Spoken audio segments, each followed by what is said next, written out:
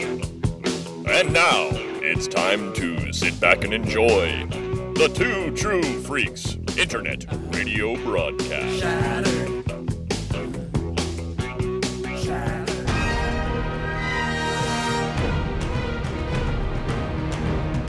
2008. The prequel trilogy is over, and millions of fans are left without Star Wars. Enter a brave group of Jedi led by Dave Filoni, who brought tales of the Jedi, clone armies, and Mandalorians to Cartoon Network, thus keeping hope alive in the galaxy. Welcome to J Guys and Jedi. Hi everyone, welcome to a brand new episode of J Guys and Jedi, a weekly podcast covering every episode of Star Wars The Clone Wars. In this episode, Maul is captured and the Siege of Mandalore is won. But in a single moment, the galaxy will never be the same. There will be Order 66, aka the Red Wedding of Star Wars. We're talking Shattered this week. How you doing, Chris? Excellent. I gotta quote my stepmom on that one because Excellent. I was explaining the episode and I was like, yeah, because originally that said there will be, and then I wrote insert crying sounds here, but I was explaining the episode to my stepmom. She goes, oh, kind of like the Red Wedding in Game of Thrones. And I kind of stopped and I was like, yeah, it kind of is. Absolutely. So I thought the Red Wedding of Star Wars was very fitting for Order 66 because it kind of is. Yeah, it certainly is. It wasn't as, the Red Wedding wasn't as planned out as Order 66, long-term planned out, but yeah, it was the same idea.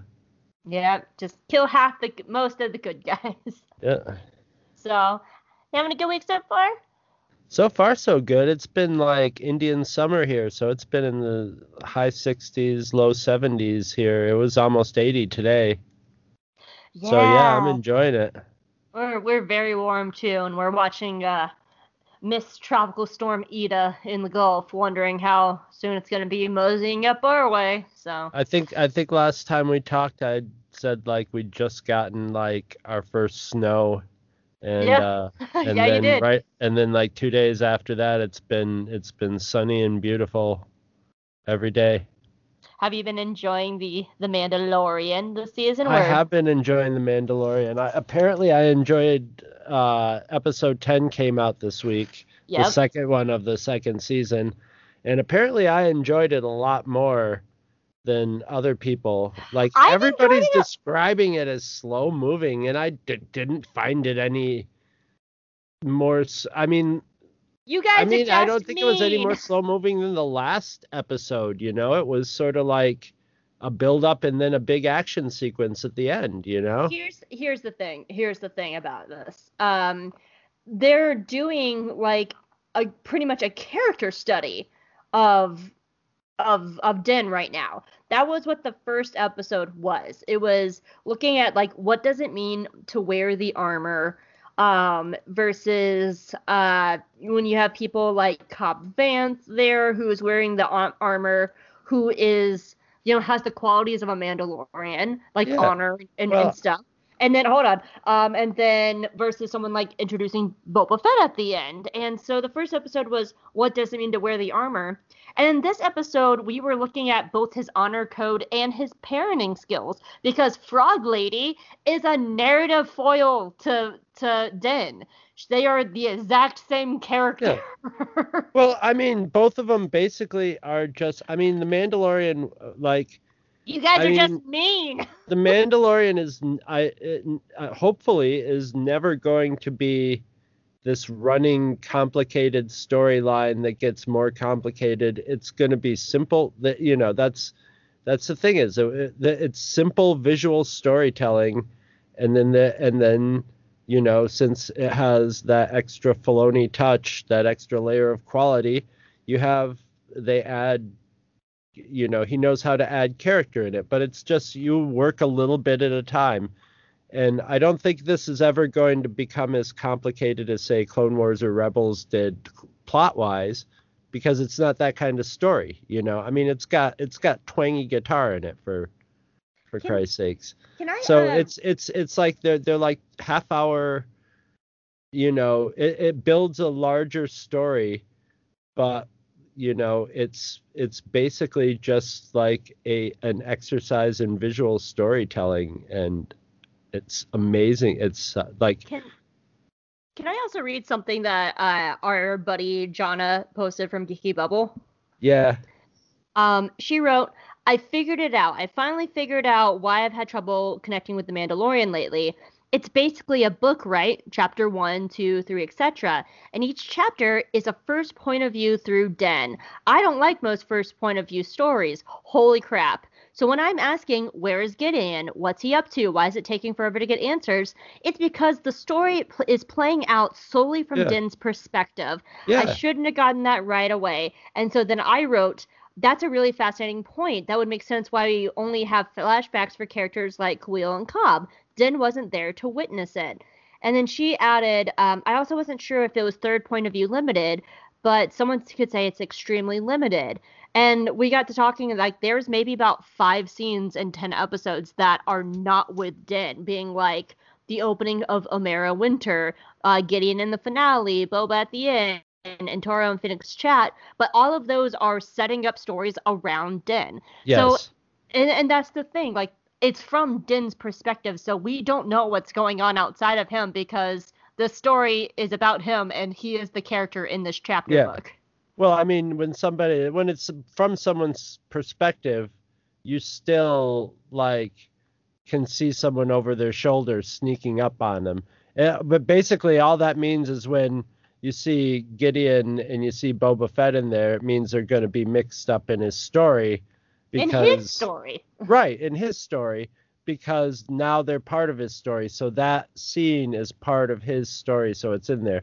So, I mean, I like that. That it's a thing, and it is a limitation, and that's the thing is sometimes limitations help with something, you know, and this has all sorts of limitations baked into it. It's a TV show, so it's budgetarily and time limited. And, you know, I mean, whenever even a high budget show like this, I'm sure they're scrambling on a shoestring a lot of times to do it. And that makes you have to be inventive about what you do, what kind of stories you do, you know. So, and I think it works like wonderfully for, I'm comparing in my head The Mandalorian to Mad Max Fury Road, and just like an exercise in the top talents in visual storytelling, like showing off their stuff, and not only visual storytelling, but Dave Filoni is a good storyteller, and, you know, character and story and plot and all that.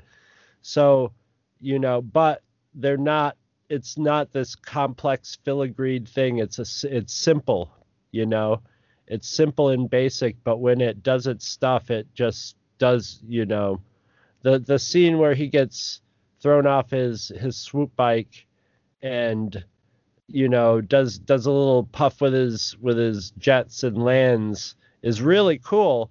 But then on top of it, like, he has to dodge the tumbling speeder bike that's coming towards him and stuff, and it just goes by in half a second, and it's gorgeous, and it sucks you right into it. Yeah, I enjoyed it a lot. Like, anyway, these first 2 episodes have reminded me so much of the first few episodes of Rebels season 1. Which are very character establishing and character defining episodes. And at the time, we couldn't see why they were important until we got much later in the series. And that's it. And like, look, like, chapter 6 with the prisoners, that was a very divisive episode with fans. You either loved that episode or you hated it. And what happened? Came back this week. And it was an important role of this week's plot. So, like, that's why I'm like, I think people are just so invested in plot that they don't really want to care about the slower paces of character building and defining and stuff like that. Because that was a very early criticism of Rebels, and that's a criticism of Resistance. Resistance is not a plot show. It is a character show, pure and simple. It does not affect the greater Star Wars universe in any way, shape, or form.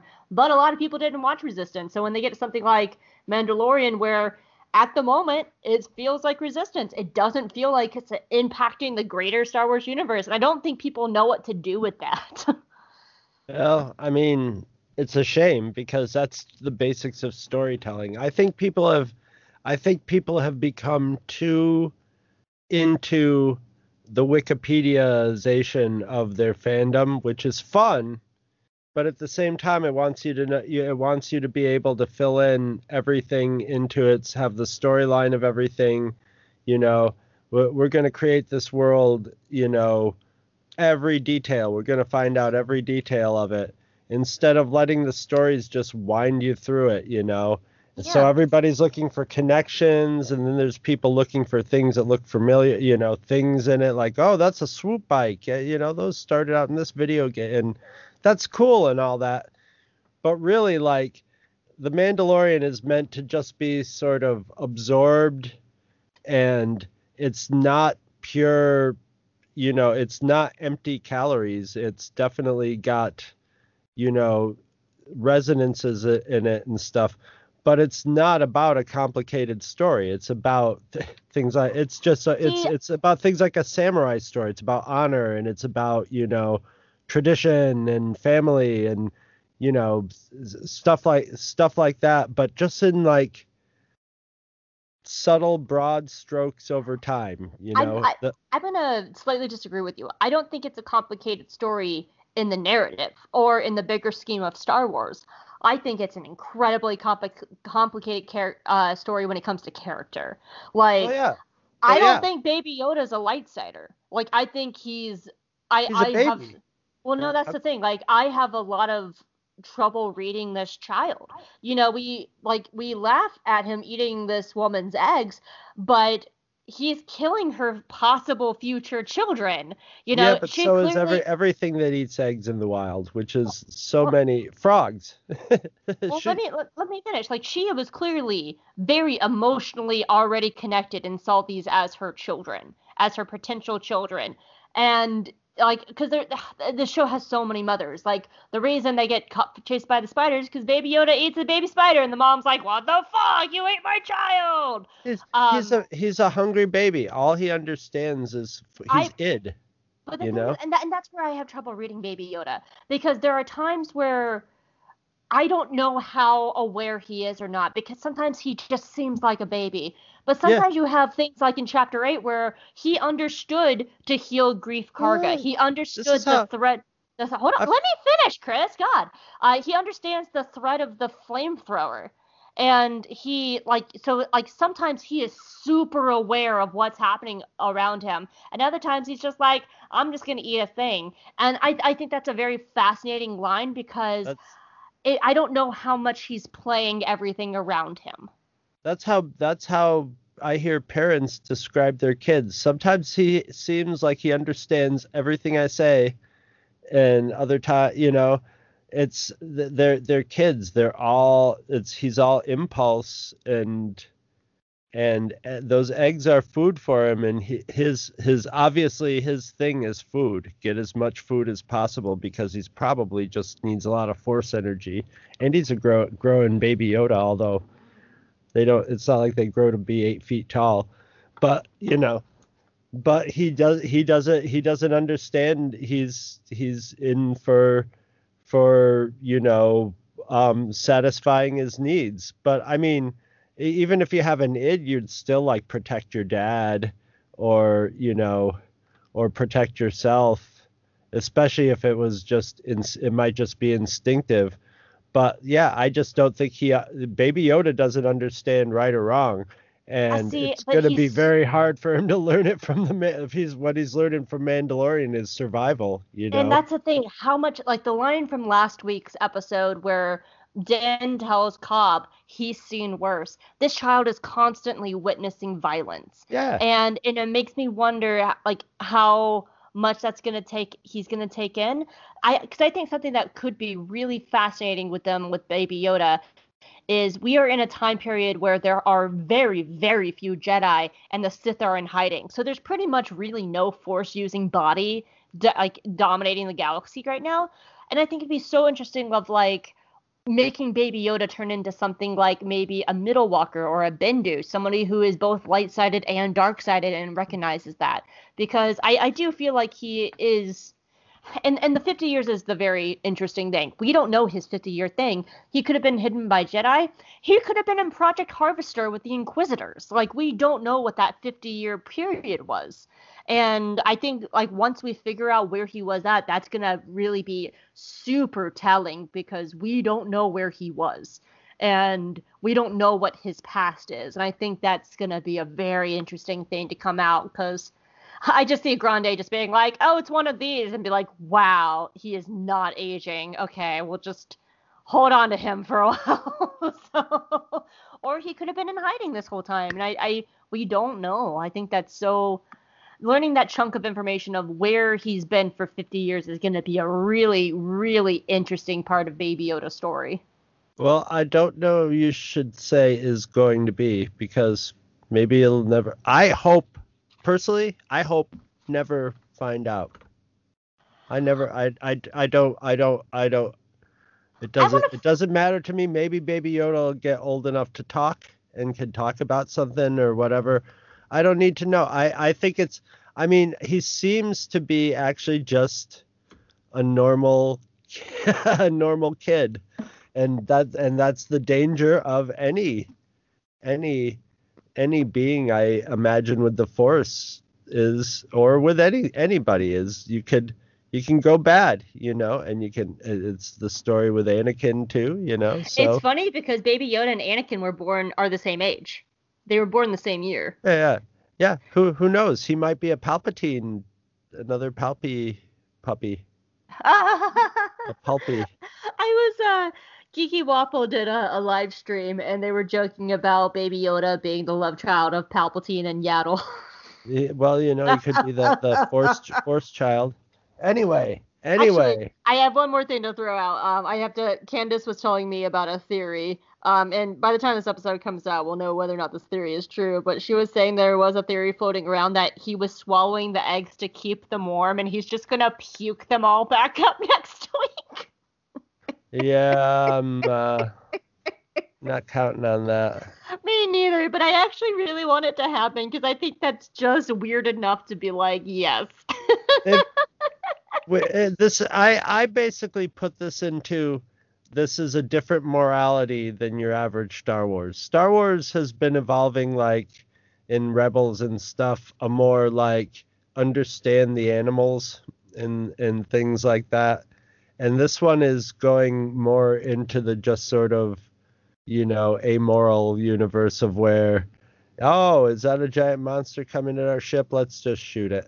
Yeah, the Mandalorian just kill like animals. He'll just kill them unless he like knows them like dogs. Like a regular human. And Mm-hmm. Baby Yoda isn't any more like, oh, I'm going to hold out my, because Ezra could whisper those spider creatures, so they set it up so where maybe Rebels fans were thinking, oh, maybe Baby Yoda will whisper these guys, but no, he just eats them, and then they try to eat him, and then they shoot as many of them as they can, and they probably kill the the mother of the whole brood, and off they go. I constantly compare Mandalorian to Star Wars Rebels, but honestly, I should start comparing it more to Star Wars Resistance. It is a much more Resistance-based show. It's Resistance storytelling. It's Resistance kind of characters. I look at it more as like original trilogy. Original trilogy animals just like, rah. No, I'm just talking about the story in general, not just animals. I'm just talking about story in general. This show, and I think that's why I'm going to say it again, I think that's why so many people have an issue that it's not like going into like the bigger plot at the moment. Neither did Star Wars Resistance. Star Wars Resistance did nothing to affect the bigger plot of Star Wars. And it's just a character and world building show. It's a character study. And so far, that's what Mandalorian is. It's a character study of Din Djarin and Baby Yoda. And I think people who are so used to having such plot-heavy Star Wars just don't get that. Should have watched Resistance, bitches. You should have watched Resistance, you assholes. Watch Lone Wolf and Cub. That too. Anyway, Clone Wars. We came here to talk about Order 66. Yes. I would ask you what you thought of this episode, but I know we both love it. I like this episode a lot, yeah. Well, you ready to get into it? I am. All right. Shattered is the 132nd episode of Star Wars The Clone Wars. It aired on May 1st, 2020. It was written by Dave Filoni and directed by Saul Ruiz. Some extra information for you. Hayden Christensen, Ian McDiarmid, and Samuel L. Jackson are all credited in this episode as we hear their dialogue from episode 3 used. Ahsoka senses Anakin's fall to the dark side, hearing the dialogue between him, Mace, and Shri Palpatine in Papa Palp's office. In Star Wars Rebels, Rex states that he had his control chip removed, which is why he didn't turn on his Jedi when Order 66 was issued. However, this episode shows that Rex removed his chip and he attacks Ahsoka at first, but she subdued him and removed his chip herself, restoring Rex's free will. Dave Filoni later explained that Rex was only telling Kanan enough so Kanan would understand who Rex is and what he really is about, and that Rex likely told Kanan the exact details off screen.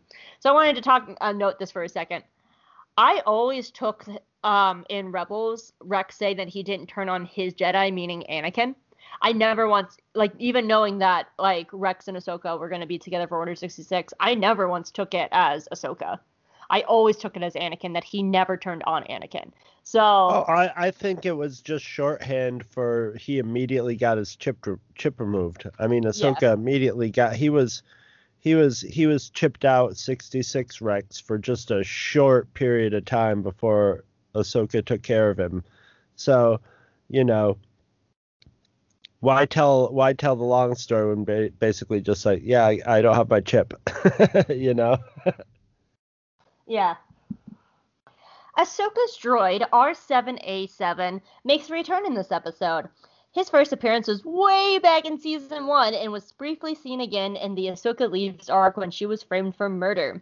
R7 brings along some new droid friends, including Cheap, a C1 model droid similar to Chopper from Rebels. Cheap, like Chopper, was also voiced by Dave Filoni. Also, Cheap is closer to the original Ralph McQuarrie design for R2-D2 than any other droid in Star Wars. And finally, in the Clone Wars download for this episode, Dave Filoni talked about how it was important to get Order 66 from the Rex and Ahsoka's point of view. We have had so many other points of view in the movies. He talked about how in the movies everything happens so fast and it's just hit after hit after hit of Jedi going down super fast. But he thought in some instances it was probably a much longer event, that some Jedi held out, fought back, and survived, as we have seen and come to know in other material after Episode 3 came out. He also briefly touched on the importance of Fives in his arc in Season 6. Because the Jedi were manipulated so politically by the Senate, they only see Fives' story as a huge conspiracy theory when he flat out is telling them about Order 66. But this is what, in turn, helps save Rex in the end. Rex might not have fully believed Fives at the time, but Fives' fear was enough for Rex to at least go on record to think something bigger was happening. You know who else has something bigger? Big things happening. How you doing, Yoda? Big things in the Force, yes. Big things in little packages. Big doings, yes. Are you the little package? Do you little package?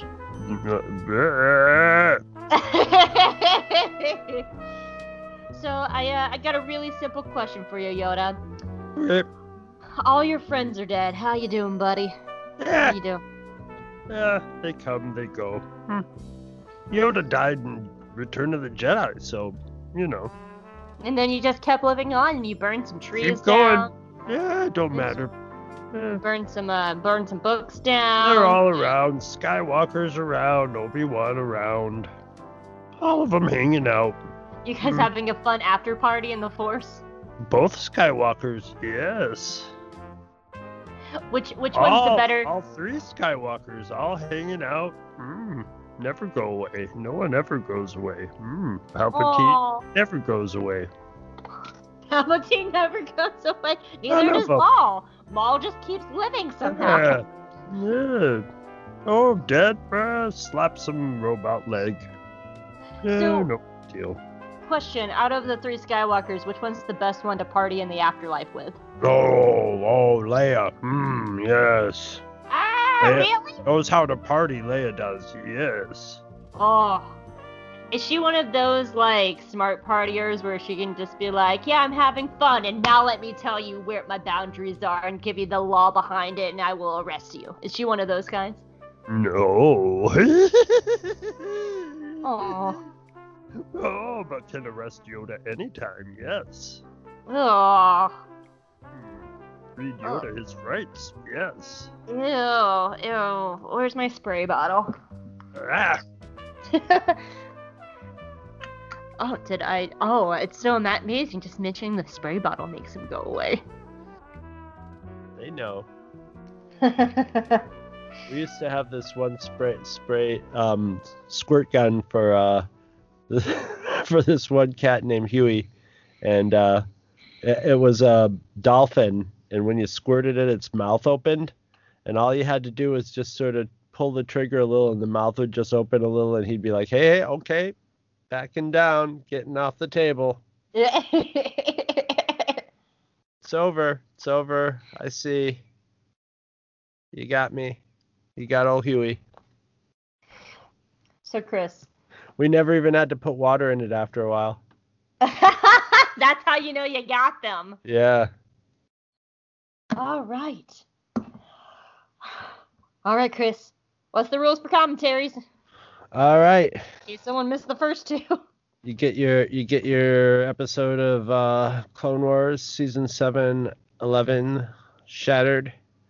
You get it set on 00 ready to play. I'm gonna count down from 3, and then I'm gonna say go. And when I say go, you push that play button, and we'll be all in sync.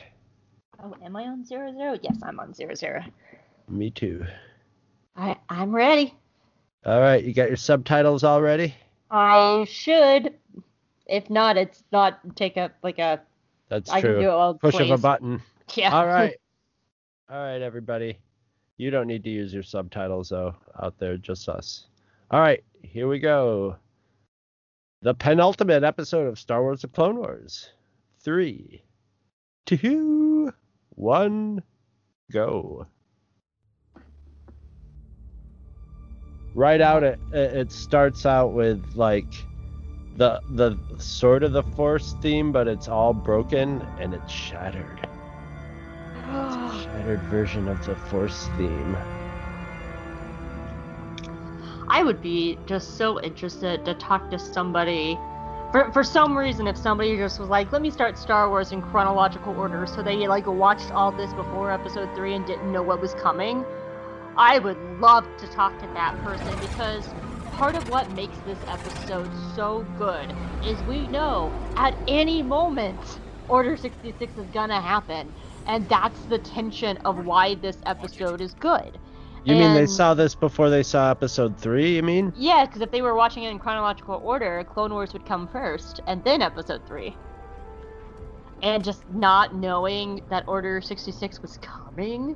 Oh, well, you could watch you could do something where you watch Clone Wars right up to the Siege of Mandalore, then watch episode 3, then watch... I would rather have it the other way around.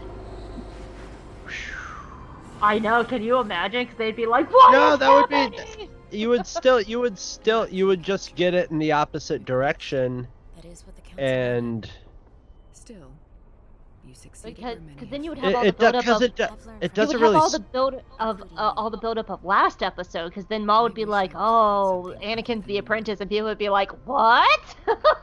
It doesn't... Yeah, but, like, you could still be... It would still sort of spoil... the movie, but at the same time you could be like, well, it may be true, it may not be true, you know, you don't know from this, you know, you don't actually see it and have it confirmed as much. I think it'd be very interesting to talk to a person who watched it that order to know what they thought.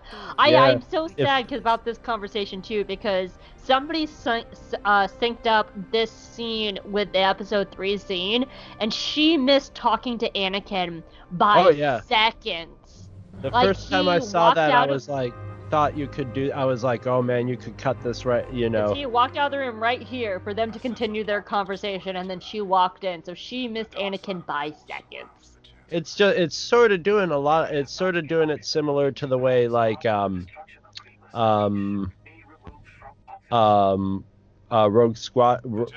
One handled it, where like you were coming into scenes from a different angle, or just missing something, but you were or seeing something from a different angle, I'm gonna put a pen in the citizen scene because I gotta put a pen in the note too. That's some wet blanket bullshit. I used to think that, and that's my pen. I used to feel the same way too, but I don't feel that way anymore, especially because right here Yoda is offering her an out, going, "You want to come back?" And she goes, "No," and they go, "Okay, then you are acting like a citizen." Yeah. But Windu's, I agree that I agree with that, but it's just he's just being a dick. Everybody else is like glad to see glad to see Ahsoka. So you should watch Rex's face after he calls her citizen, because his eyes get all big. He's just like, "What did you just call her?" What do you mean? Yeah. Rex is about to look real shocked. Right here. Watch Rex's face. "What did you just call her?" He has that look of like, "You?" Oh yeah. He did a little bit of eyebrows in there. Yeah. I love this little scene too, because it's almost like, because Yoda and Ahsoka are not going to see each other again until Rebels, that we know of. I'm assuming they don't, but Yeah. it makes it here because he's still like trying to like, "Hey, we still like you" and stuff. And that's what makes that scene in Rebels so great, is because it's kind of like that last like little moment between them of like, "We're all good now." But she's not good. She's not there yet. General Skywalker. She's not ready to be good with them yet, but she's good with them later. And I like that kind of little setup to their next meeting in Rebels. Baby Ursa Wren, baby Mama Bear, she look cute. Baby Mama Bear's walking down the hallway with Bo-Katan. I have to also say, she has a really cute hair clip on, and I've tried to zoom in multiple times because I like Ursa's hair clip, and I'm like, "Oh, it's so cute." We gotta get good with the animators so they can just send you like a high-res copy of the 3D model of her hair clip. You can just 3D print it. I like that too, and I'm wondering if that's a follow-up to Last Jedi, because something that Carrie Fisher really wanted Rian Johnson to do was to have the women have more jewelry. So that's why like Leia and Holdo have jewelry and stuff like that. So when I saw that Ursa Wren's hair clip, she's all warrior except for she has this very fancy hair clip on that you can barely see, and it makes me go like, I wonder if that's a follow-up that they're trying to give the women a few more like little embellishments here and there, because I think Rafa had rings from the Martez sister arc, if I remember correctly. Like she had rings and stuff. Yeah, Rafa was very Hondo-like. Ursa Wren is, I mean, the thing about Ursa Wren, like if like in a throne room or something, I could see her with jewelry on, or at home and stuff. But when you're in your Mando armor, like jewelry, like if you have a piece of jewelry in that, and like your armor gets hit wrong, you could get a horrible wound from it. So I could see like being that, like when you're in armor mode, you're sort of practical, you like. And that's why I kind of want to see that hair clip. So you would probably have to like do something like that by altering your armor. God, I love watching Maul in these scenes because I forgot that he was awake during it. I thought for some reason I remembered it as he was in sort of like cryogenic hibernation, but no, he's just like grrr. No, and you can like, he's clearly like, and I have a note about him going and meditating here too. But Scared Maul is a terrifying thing for audiences. But from this moment all the way to Order 66, look at these long shots. They're making a point to show you how many clones are here. And every shot up until Order 66, they are constantly making you aware that Ahsoka is very much surrounded by so many clones. Yeah. And they're all long all shots too. in episode 3, the montage of it, they were all like, he did it while they were all in the final stages of the final battle. So there were tons of clones, and all their machinery around. So, it wasn't just like done in the middle of the night and they went and knocked on the Jedi's door. They got them totally by surprise in the middle of battle when they were all separated and surrounded by clones. Mm-hmm. Yeah. I mean, when you're planning things for a couple like millennia, you tend to tie up those loose ends. Like they're walking in and there's clones down there, there's clones there, they're looking up at her. Like, they're making sure to show us all the clones all around them. And I think it's like, it's shot a lot like Empire Strikes Back from the angles and stuff, so it's feeling more Imperial now, Oh, and that's a good point. You know what I mean? They a lot of the shots down at the guys down in the pits and the angles of them are direct angles from Return of the Jedi of Darth Vader walking down the hallway. So so things are just getting darker, and it's the turn is happening.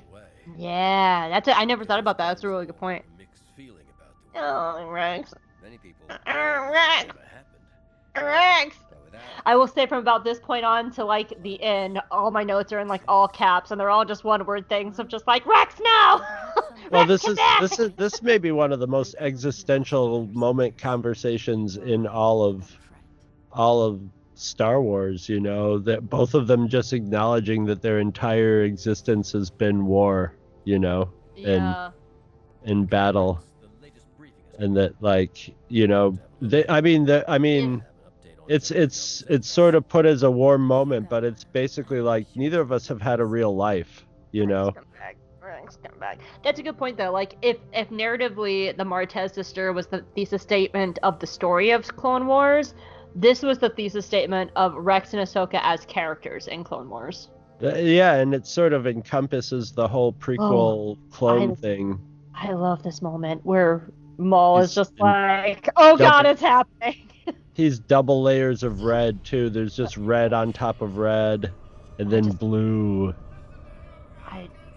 I just love that. Just the moment he feels is happening, it's just that moment of like, here it comes.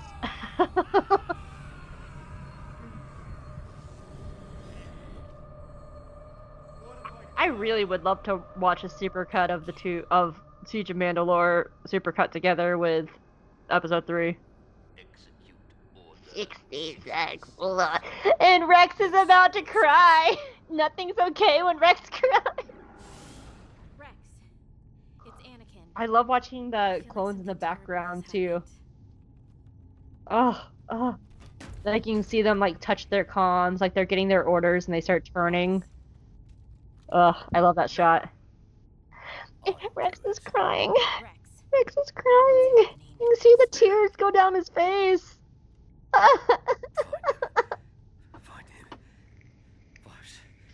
I like how she quick knocks him out.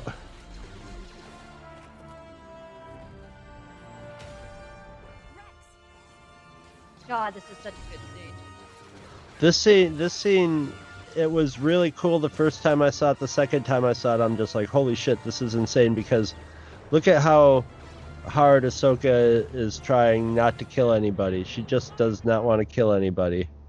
Oh, yeah. And, oh, God, yeah. I will talk more about that probably next week, about how, like, even though she's absolutely trying to save everybody, she pretty much accidentally dooms everyone on the ship, even though, but her intention is there, and that's what makes her the best of the Jedi. Well, her intention is to save people. She's trying until the last, until she can anymore. Yeah. She's sticking with it until she can. And and at this point, she doesn't know that like, so many people are gonna die. She, and in her life of adventures, what happens is she figures out a way to turn Rex, and then they like change the chip and catch, you know, they find a way to resolve things, you know. There's always some venue of fixing things or saving things. So she's gonna cling to that even in the, you know, in the moment of obviously the entire galaxy turning dark. Yeah. And I really do think she I love this scene. But she doesn't do it. This scene has so much tension of like watching. I love their first person Maul point of view of just watching them come in for him. And you see the fear in him because he can't do shit. Oh, I love it. Oh, I love his fear. Oh, Spiky Boy, you're gonna be okay, Spiky. Well, yeah, that he's gonna get killed by just two guys with guns. But even here, like, she's trying not to kill them. Oh yeah, Maul would have just bisected both of them. Don't make me regret this. I love this entire exchange. I actually didn't write too many notes about this exchange because they're they were kind of just back to last week. Yeah, and that was kind of the things. Like, any notes I wrote here were just continuations of last week's notes, which were all pretty much the same thing. Which is mostly like, it's interesting that Maul didn't realize that it was the clones, and he wasn't so aware, and that a team up would have been cool, but of course they're not going to do that, and so yeah, that's why I didn't write too many notes. Well, yeah, it's just like Ezra. But except he's just like, oh, you know, might have an in, and he's just like, oh, we're friends, and she's just like, no, and she's not faking. He's just like, yep, okay, that's right. Yeah. And probably my favorite line of the entire episode is coming up. Can you guess what it is? It's the "I'm not rooting for you" Oh. snap. That's my favorite line of this episode. You don't understand. I'm not here to team up with Which might be one of the darkest Ahsoka moments ever, where she's just like, "Go possibly die while I escape with my friend. Bye." You know, it's not too dark. This guy would love to make a nice little stick with Obi-Wan's head on the top of it, you know, and be like, "Hey, Ahsoka, look at my new puppet." For Ahsoka, that's probably one of her darker moments of just like, like, go murder people and hopefully die. Bye. I love that line of like, I'm not rooting for you. Maul's just like, don't shoot the messenger, dude. Oh my god, that really is his entire story arc for the last 2 episodes. Yeah. Is, hey, I'm just the messenger, bro. He's the most human dark side character, really, except for maybe Kylo Ren, you know. But Kylo Ren was human, and he was just like his human weaknesses. But Maul, you know, like, we'll just sit down and be like, wow, hey, I just figured out what Palpatine's doing. Well, okay, well, see you later. You know, he has true animosity to Obi-Wan, but like with Ahsoka, he's like, he just doesn't feel, you know, he's ambivalent, you know, and he'll just sort of hang out and be like, oh, well, you know, this and this is going on. I do kind of wish, because that little droid she was just talking to, that's R7, and I was reading in the notes, and I'll definitely go into this. The much guy more with next week. the tiny guy with the yellow. No, the first person that she was talking to, the red one, not the saucer guy, the red one, that one all the way to the right. Apparently R7 is her personal astromech that she's had since season 2. I forgot about that because he's only been in like 3 episodes before this. And I kind of wish we had more episodes with R7 and Ahsoka. And I wish they kind of had a relationship sort of like Anakin and R2. And I say that because we know next week when R7 gets destroyed saving Ahsoka's life, that would have so much more story impact. Yeah, they probably in the earlier part of this just didn't want to have it be too confusing with everybody having an astromech droid. Yeah. My theory is that tiny little yellow one with the saucer thing on his head went through a bunch of shit and revamps and ended up being Chopper. With that's not because we know from Rebels that Chopper crashed on Ryloth and Hera pulled him out of the wreckage. That might have been his, like, he might have had his, there's just some noises that he makes that are very Chopper-like. Well, that's because it's voiced by Dave Filoni, and he is a similar model to Chopper. Like, they're like one model. That's what I'm saying. That's what I'm saying. And in the intervening years, he might have gotten like his memory wiped and beat up and stuff, and just become Chopper. That's my headcanon for that guy. Maul's Rogue One scene. Yeah. This scene is amazing. God, I love everything about this scene. And what I love about it is because, for one, it shows how powerful Maul is, but it also shows how powerful just the sheer will of the Force is, because he doesn't have any weapons except for the ones he's ripping off the wall. They're pretty good weapons. Yeah. I mean, the walls of these ships are obviously meant to take blasters, so... Funny note, there's a lot of, like, people have made jokes about Toy Story, where it's just like, hey, clone, you want to give me a hand? And it's that scene from Toy Story where Buzz Lightyear throws his arm at Woody. And it's just like, that's not what I mean, Buzz! That might be the goriest Star Wars thing, too, right there. Just the way that hand hit limply, you knew you could, the mechanics and physics behind it said there's no body connected to this hand, so it's pretty dark for Disney. I do want to touch, and I will definitely talk about it more, but my pin in the last scene was the importance of Fives. And Fives' story has come back of why it's so important.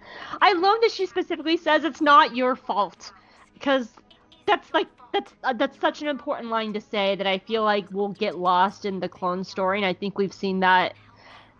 Because I think we see that with, like, Kanan, where Kanan does nothing but blame the clones, and to having someone here going, it's not their fault.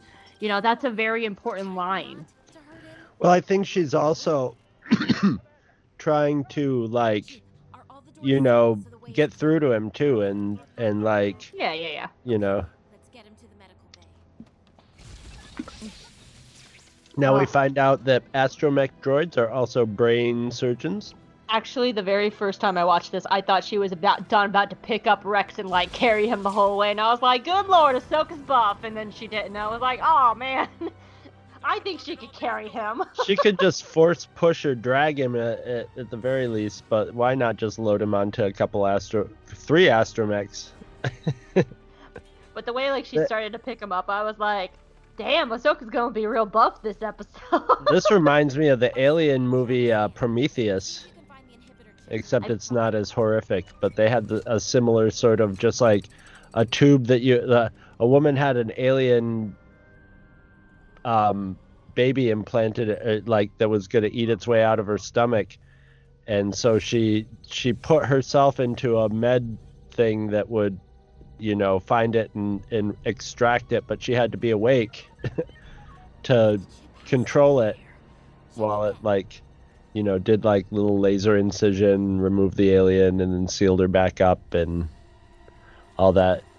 I'm glad you read my mind, and you just assumed that I hadn't seen the movie, because I hadn't. So I don't. We know each other so well. Kind of movie, but the visual of the and the idea of it are very similar.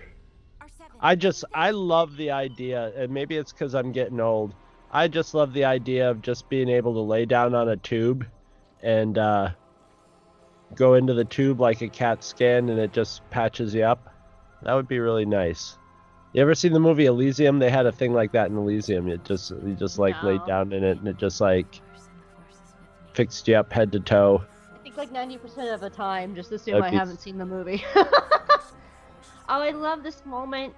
I have some thoughts about Vulcan mind meld.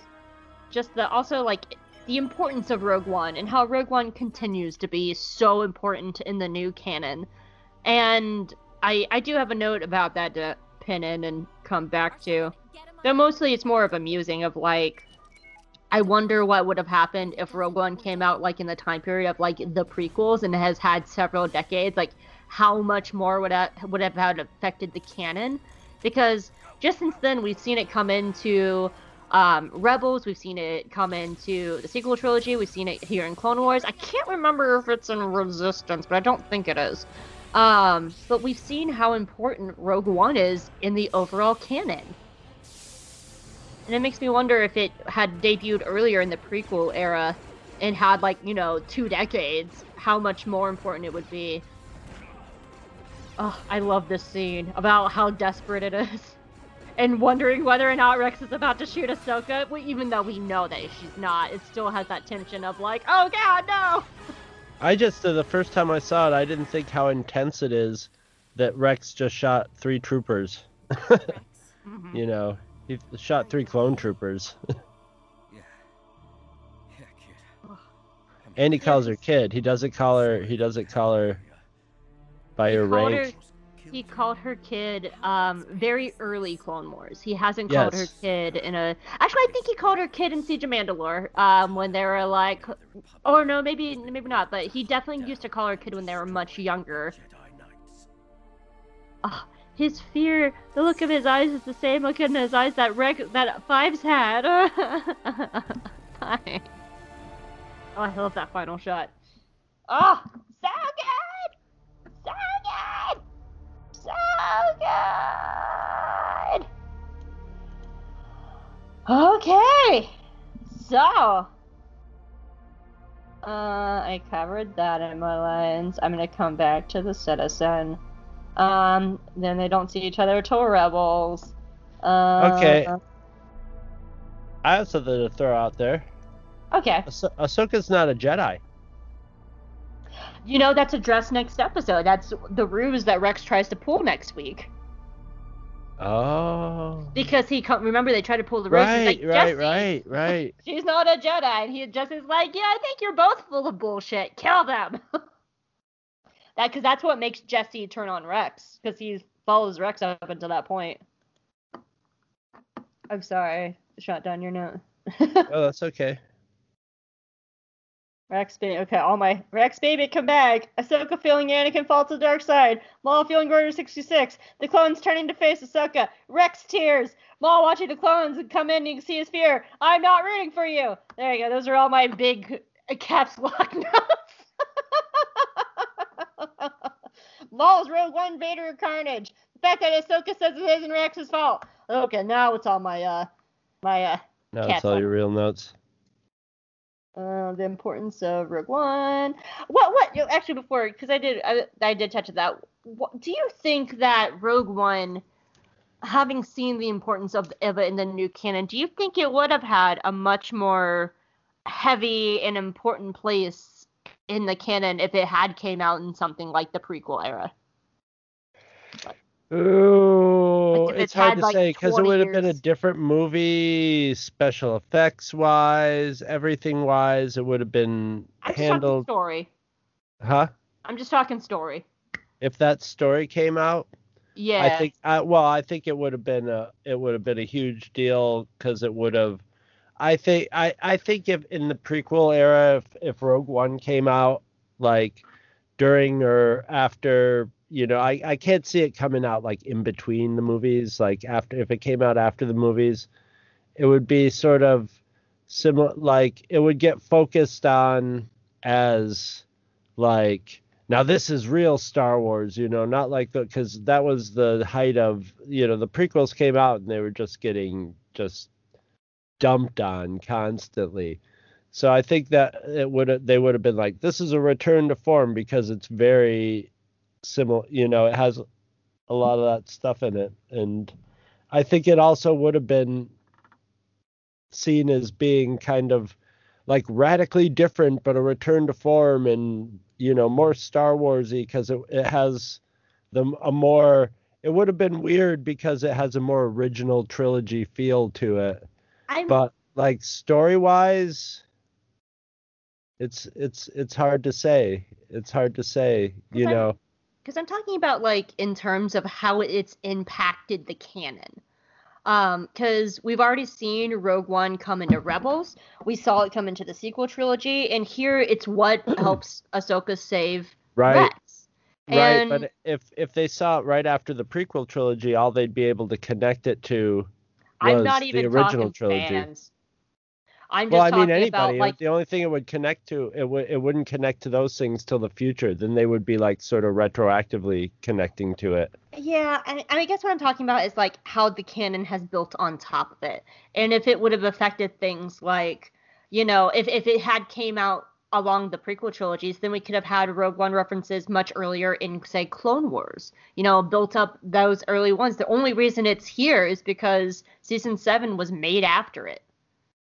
And so I'm thinking like, how would other canon have built on the themes and the characters and the story of it? It's hard to say because almost all the characters introduced are dead by the end of it, good or bad, that aren't involved in the future. I mean, I'm trying to think of I'm any... thinking like I'm thinking about like how just like those themes, not even like just the themes, like something like I am the Force and the Force is with me. Like seeing that in early Clone Wars. Yeah, I didn't think of that. Like those kind of like those ideas of like having someone like Chirrut who is a Force sensitive who's not in the Jedi, like having those concept and themes, having concept of themes of gray characters like Saul, who of course was introduced in Clone Wars and stuff, but having like those kind of ideas and this whole thing of like not looking up, like it's not a problem unless you look up and stuff, like those kind of complexities, and building the canon on top of that, because it's been built on that since. See, I now that I think about it, I don't think they would have, like, I think that stuff takes time to evolve, it like narratively and story-wise, structurally. As time goes on and you start doing more stories, the writers start going like, hey man, there's not a lot of narrative drive in keeping everything black and white. There's we can't keep doing the same storyline over and over again. And so over time you have to develop like the Force as a character more, or as a thing, and the universe is like, so that stuff sort of started. I mean, that stuff started evolving in prequels. In Clone Wars and stuff. So I guess I'm just asking because already in Rogue One's been out 4 years, and in 4 years it's made its way into like the movies and 2 television shows. Well, yeah, in a 4-year period. But so I guess what I'm asking is what would its importance look like if it had like 2 decades, like Phantom Menace?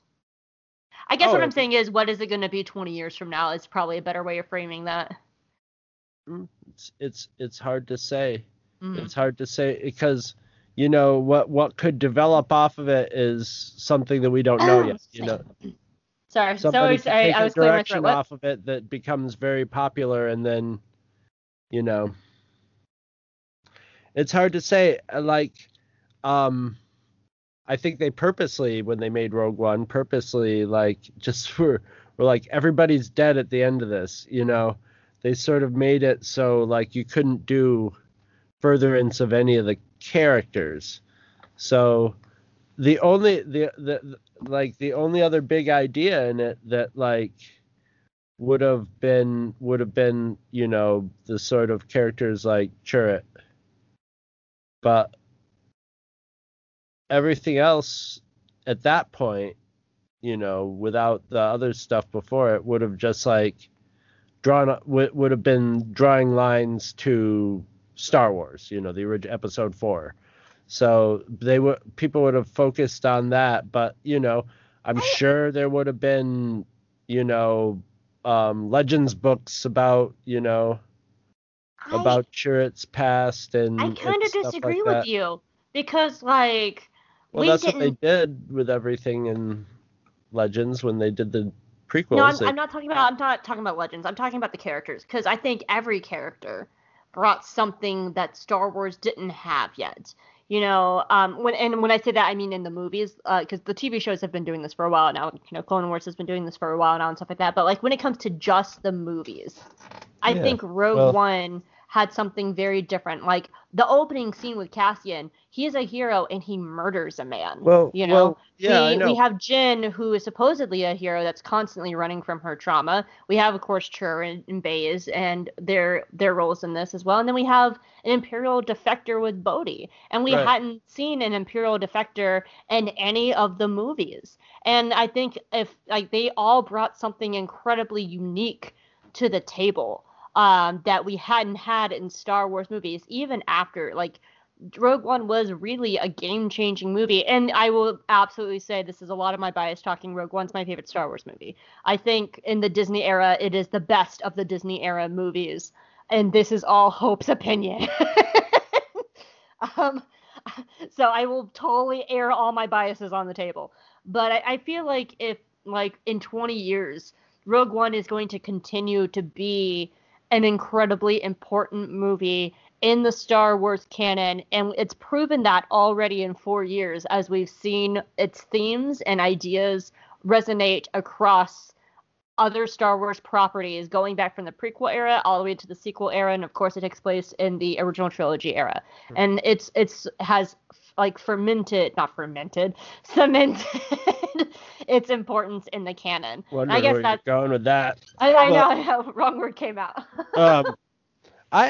You see, the thing about Rogue One is it's written of this time. You know, it is retro Star Wars in its visual style. That is a very valid point. That is a very valid point. It's written the way we write things now, you know, and like, I don't know, you know, I don't think George Lucas doesn't write things like that. So if it was back in the prequel era, it would have been George Lucas, and, you know, it would have been a different thing. And, you know, I mean, Star Wars has to change with the times because your audience gets old and dies and there's new audiences coming, and they are used to watching things written in a certain way, and society has changed and people view things in a different way. People consume media in a different way, and it all, you know, ties to, I mean, the story structure of Rogue One, if it came out in the 70s, would have been some sort of like Nicholas Rogue, you know, outlier, and it would have been very weird. You know, they were like, boy, they got really experimental with this Star Wars movie with the way they structured it and stuff. Whereas we're used to that, like, more, and we're used to like longer format, you know, more mini series type of things where you can tell a novel's worth of information over 12-hour long episodes and stuff. So people view it and consume it and process it completely differently now. So it would have been fascinating to see what the reaction would have been then, because visually it wouldn't have been too far. I mean, if it showed up as it did on the screen, you know, the technology, they would have been like, these special effects, why didn't they do these in the prequels, you know? But, you know, it looked more original.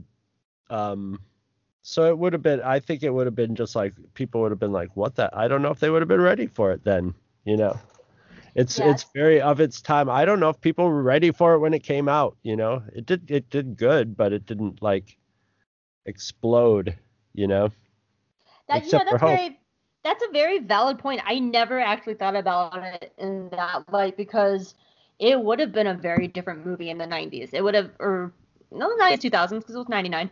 Or at least Phantom Menace. So yeah, that's a good point, because it would have been a very different movie. So, all right. Anyway, Clone Wars. You just want to go straight through with whatever's left? Yeah. I think I could work all my stuff off yours. I love Bo-Katan's line of, I wish I was good at something other than war.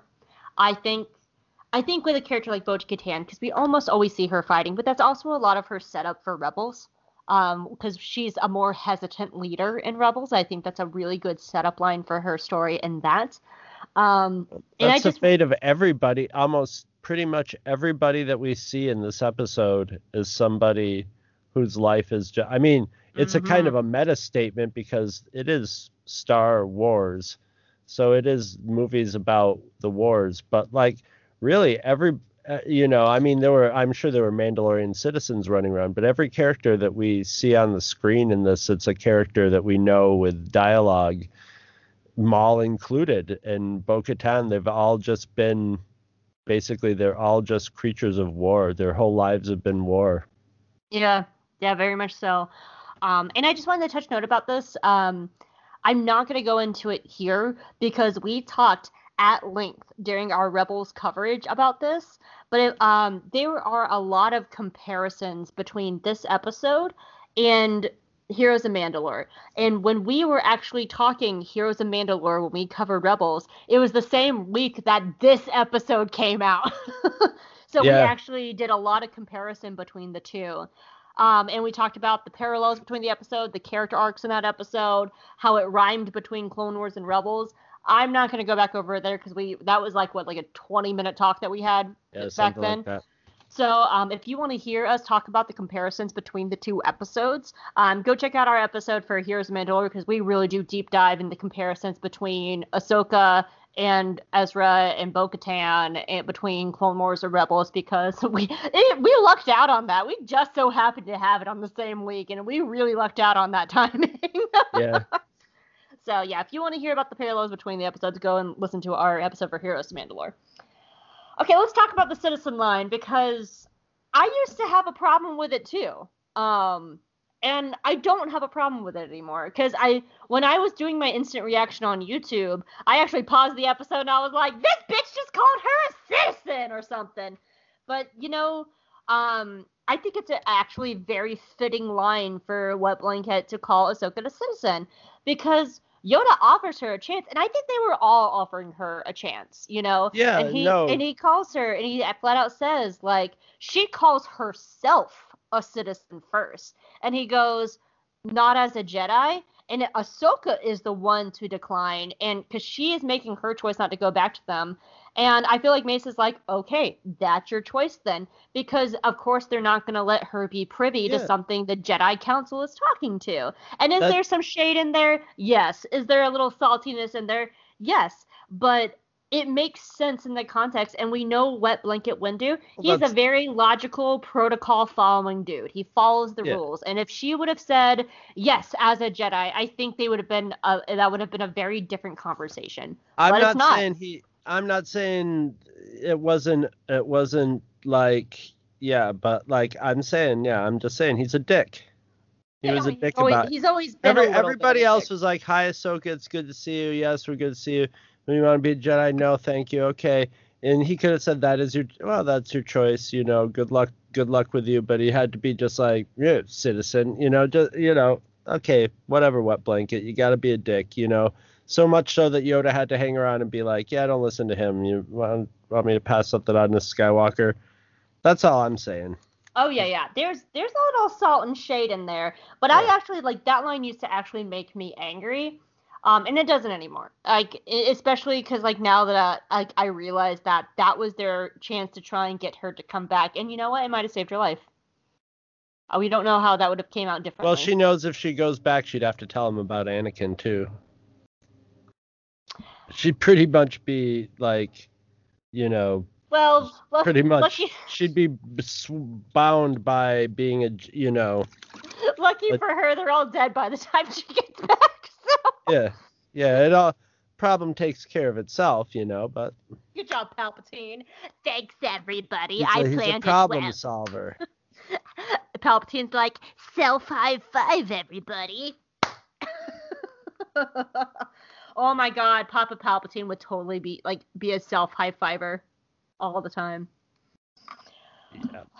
Okay, I'm going to bring up a question that still plagues me to this day about Rex, and it plagued me all through Rebels, and it still plagues me at this time. And I just want a solid answer, Dave Filoni. I just want a good answer about this. So Rex brings up to Ahsoka that she didn't inform the council of what Maul said about Anakin last episode, about Anakin being the secret apprentice to Sidious. And I have to wonder, if after Order 66 and then the Empire comes sweeping in, if Rex ever put together that Anakin is Darth Vader. And I had this question in Rebels. I wondered that all throughout Rebels. And I still want to know if Rex ever found out that that motherfucker is Anakin Skywalker.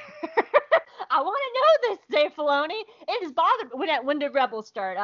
2015 or something? It's bothered me for half a fucking decade. If I had to guess, I'd say no. If I had to guess, I'd have to say he didn't.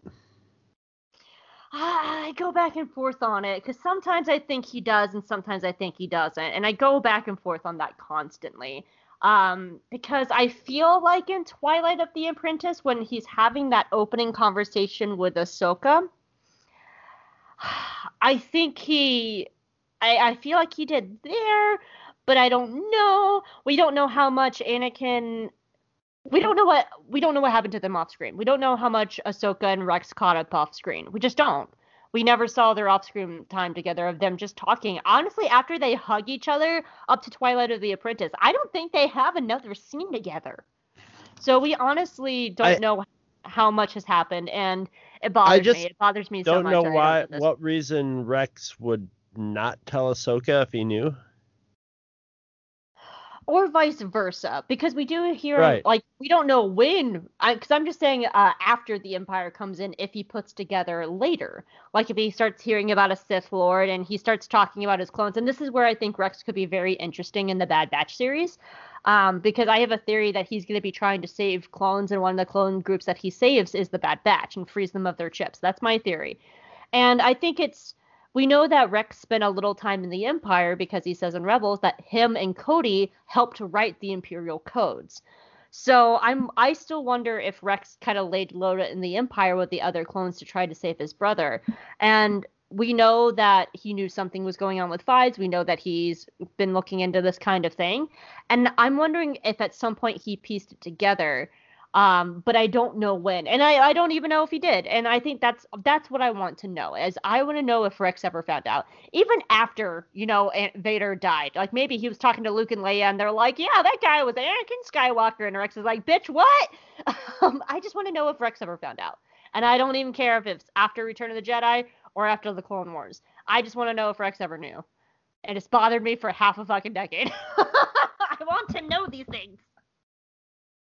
I think that's like my one tiny that's the thing that gets me. I'm just like, Dave, I need to know. See, that's the stuff I don't understand it. Like, I don't want to know anything until somebody decides to reveal it. You know what I mean? I like it all just sort of like in the air.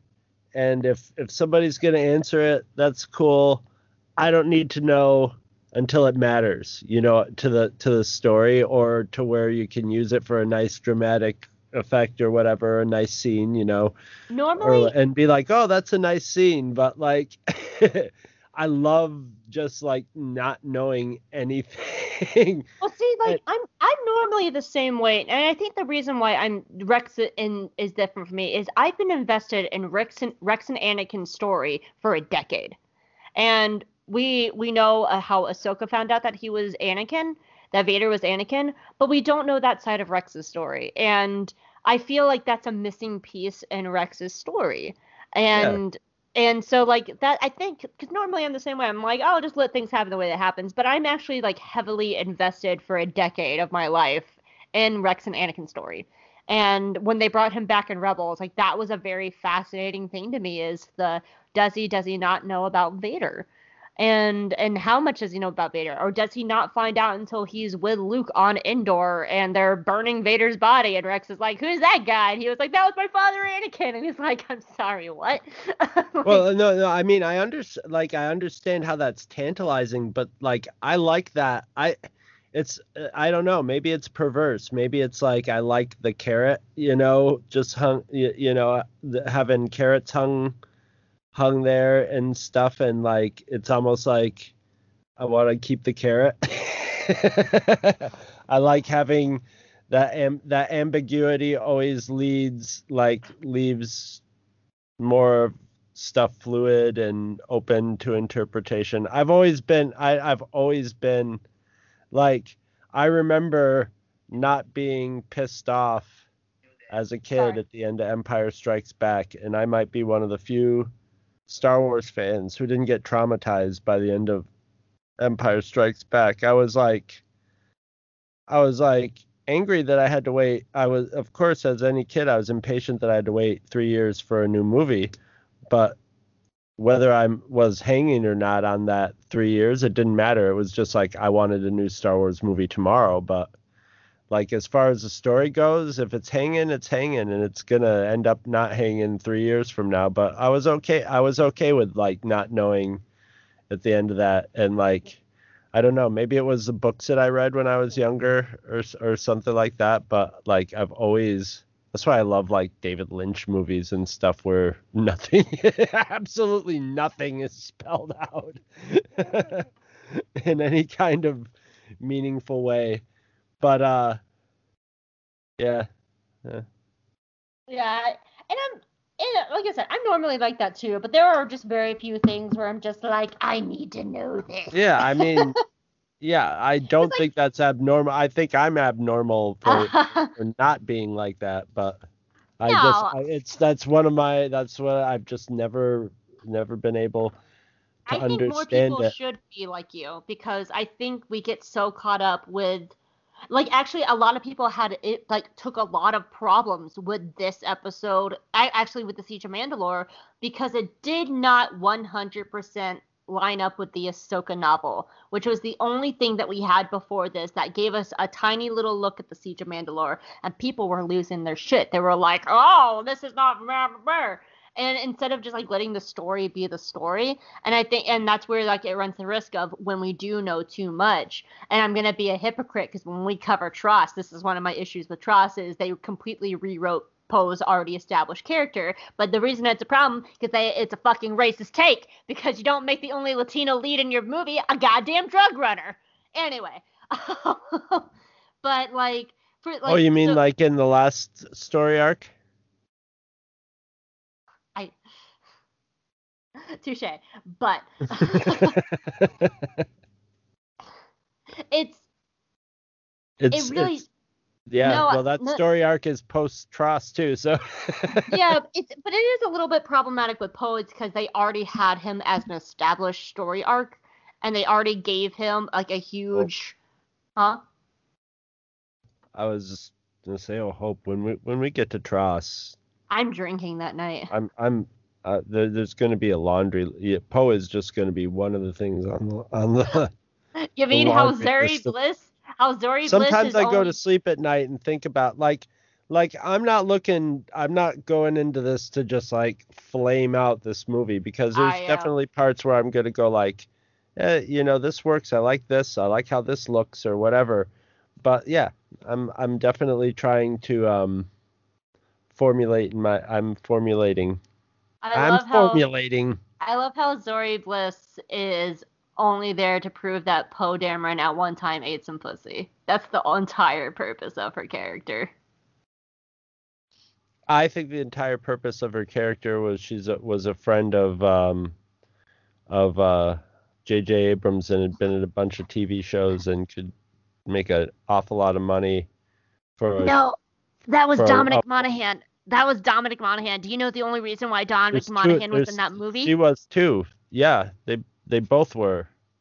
The only reason Dominic Monaghan was in that movie is because they had a soccer bet, and if one of them won, then Dominic got it. I think if Dominic won, he got to be in the Star Wars movie, and that's the only reason he was in that movie. Which I'm just like, oh my god. Yeah, that's cool. That's cool, JJ. Yeah, thanks for taking lines away from everybody else. Like Rose, who somebody timed Rose's story. Somebody timed the amount of like screen time Rose has, and it's 90 seconds in the movie. Such a piece. Guys, I'm going to be drinking so much that day. I will say, though, I am interested in rewatching the first half because when I was watching Tross, the asshole behind me was talking a lot and like doing a lot of like cat calling and like, like being like doing commentary on the movie until the point where I finally stood up and I looked at him and I was like, dude, shut up. and I moved seats. So I actually did miss a lot of the first half of the movie because I had somebody talking behind me. So I am very interested in watching about the first half hour again because I missed chunks of it. So I've only seen it once too. I haven't. I sort of watched the first half of it a little after it came out on video, and then I never finished it. says a lot. Whereas the first two movies I watched compulsively as soon as I could. I watched them several times in the theater and then watched them compulsively, like once I could watch them on video. So that says a lot. So. What would you I'm actually gonna go through and watch it again before we do the show. I am too. I'm actually gonna sit and watch it just so I know when I am drunk what to babble at. Pose my thoughts or whatever. But anyway. What would you do if every time you mentioned several times I just went goodbye, girl? A little nod to our Gravity Falls show with the band several times. I just went goodbye, girl. Would you hate me? I heard Alex Hirsch mentioned on a news show today. He was actually, I read several articles about him, about what I sent you. So. Yeah. Yeah, that was great. My last little Bo-Katan note is I am just interested with all the rumors going out, how much this episode is going to be set up to them possibly meeting back up in The Mandalorian. That was my last little Bo-Katan note. Oh, for sure. They're wise to do that anyway. It's the way they're doing it. It works out really well. Yeah. I like my next note is about Maul. I love seeing the scenes where he's trapped in his box and he's just he finally has that scene where he just closes his eyes and he's meditating, and we know that he's meditating up to the point of Order 66. And at some point in Clone Wars, I don't remember where, but it was either Palpatine to Dooku, or maybe it was Palpatine to Vader and Rebels. But at some point, I remember Palpatine saying this because it struck me so deeply. He told his apprentice to trust in the Force. And the way he stated it, it was almost verbatim, similar to the Force mantras that the Jedi use.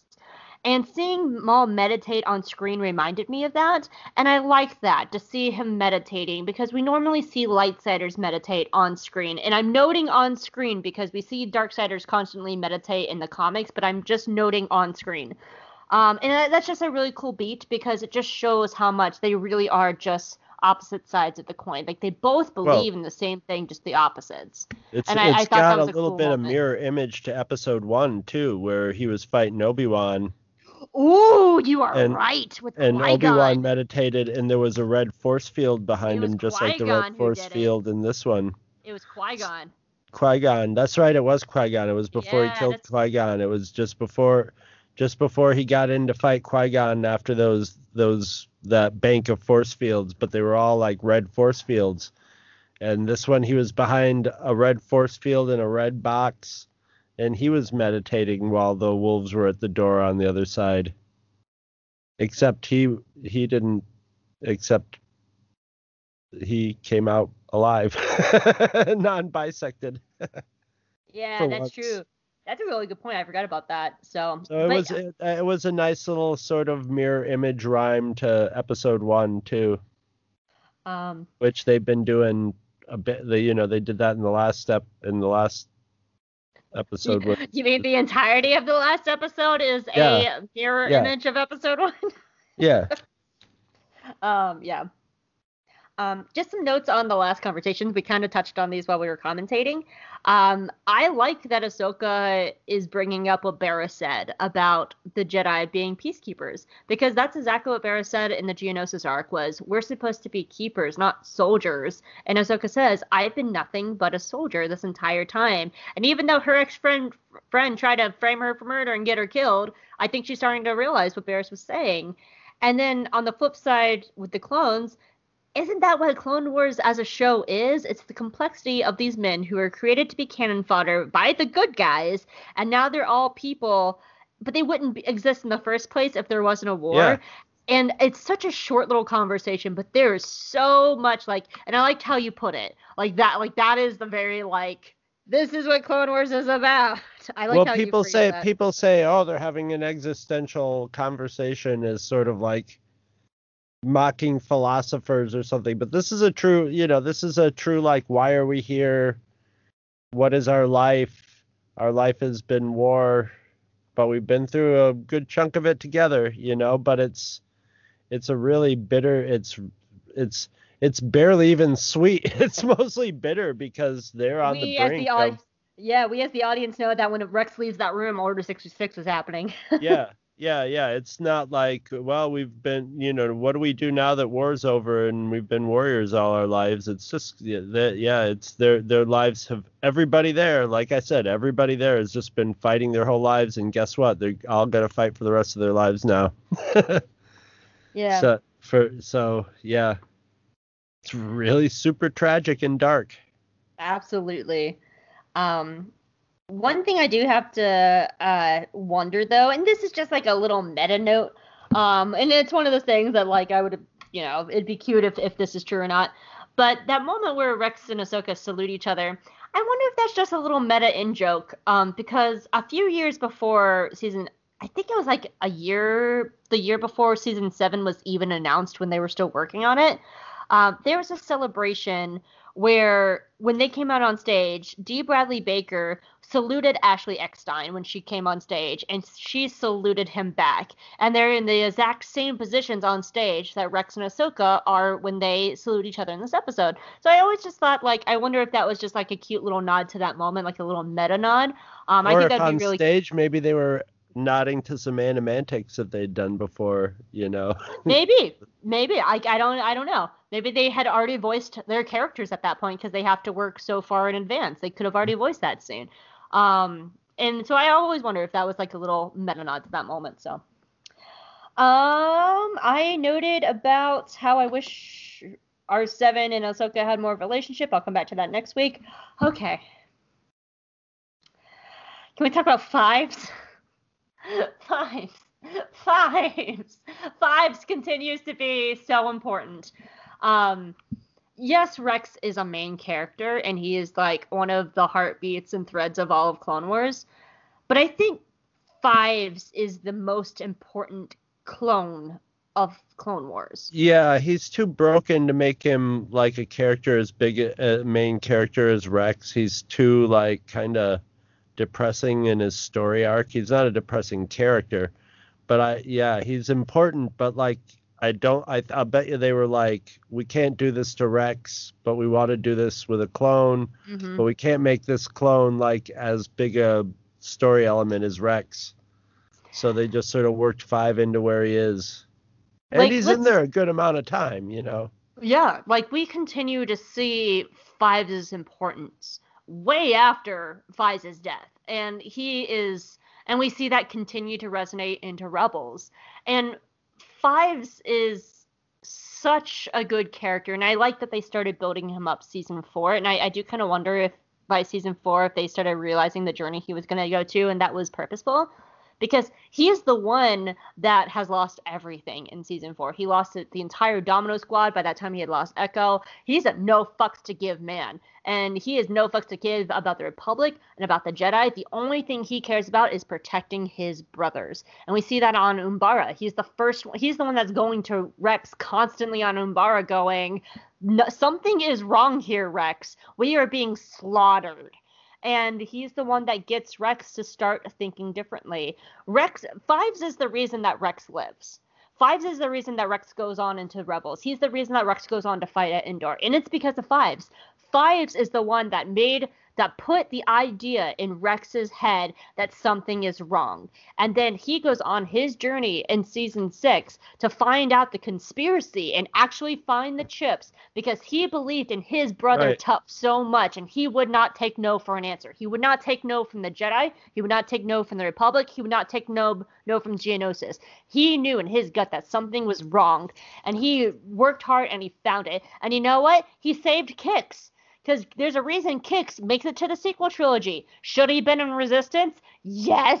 So Kix should have showed up in Resistance. But he not only saves Rex's life, he saves Kix's life as well. Even though Kix is lost and frozen for like 50 years, he still saves Kix's life.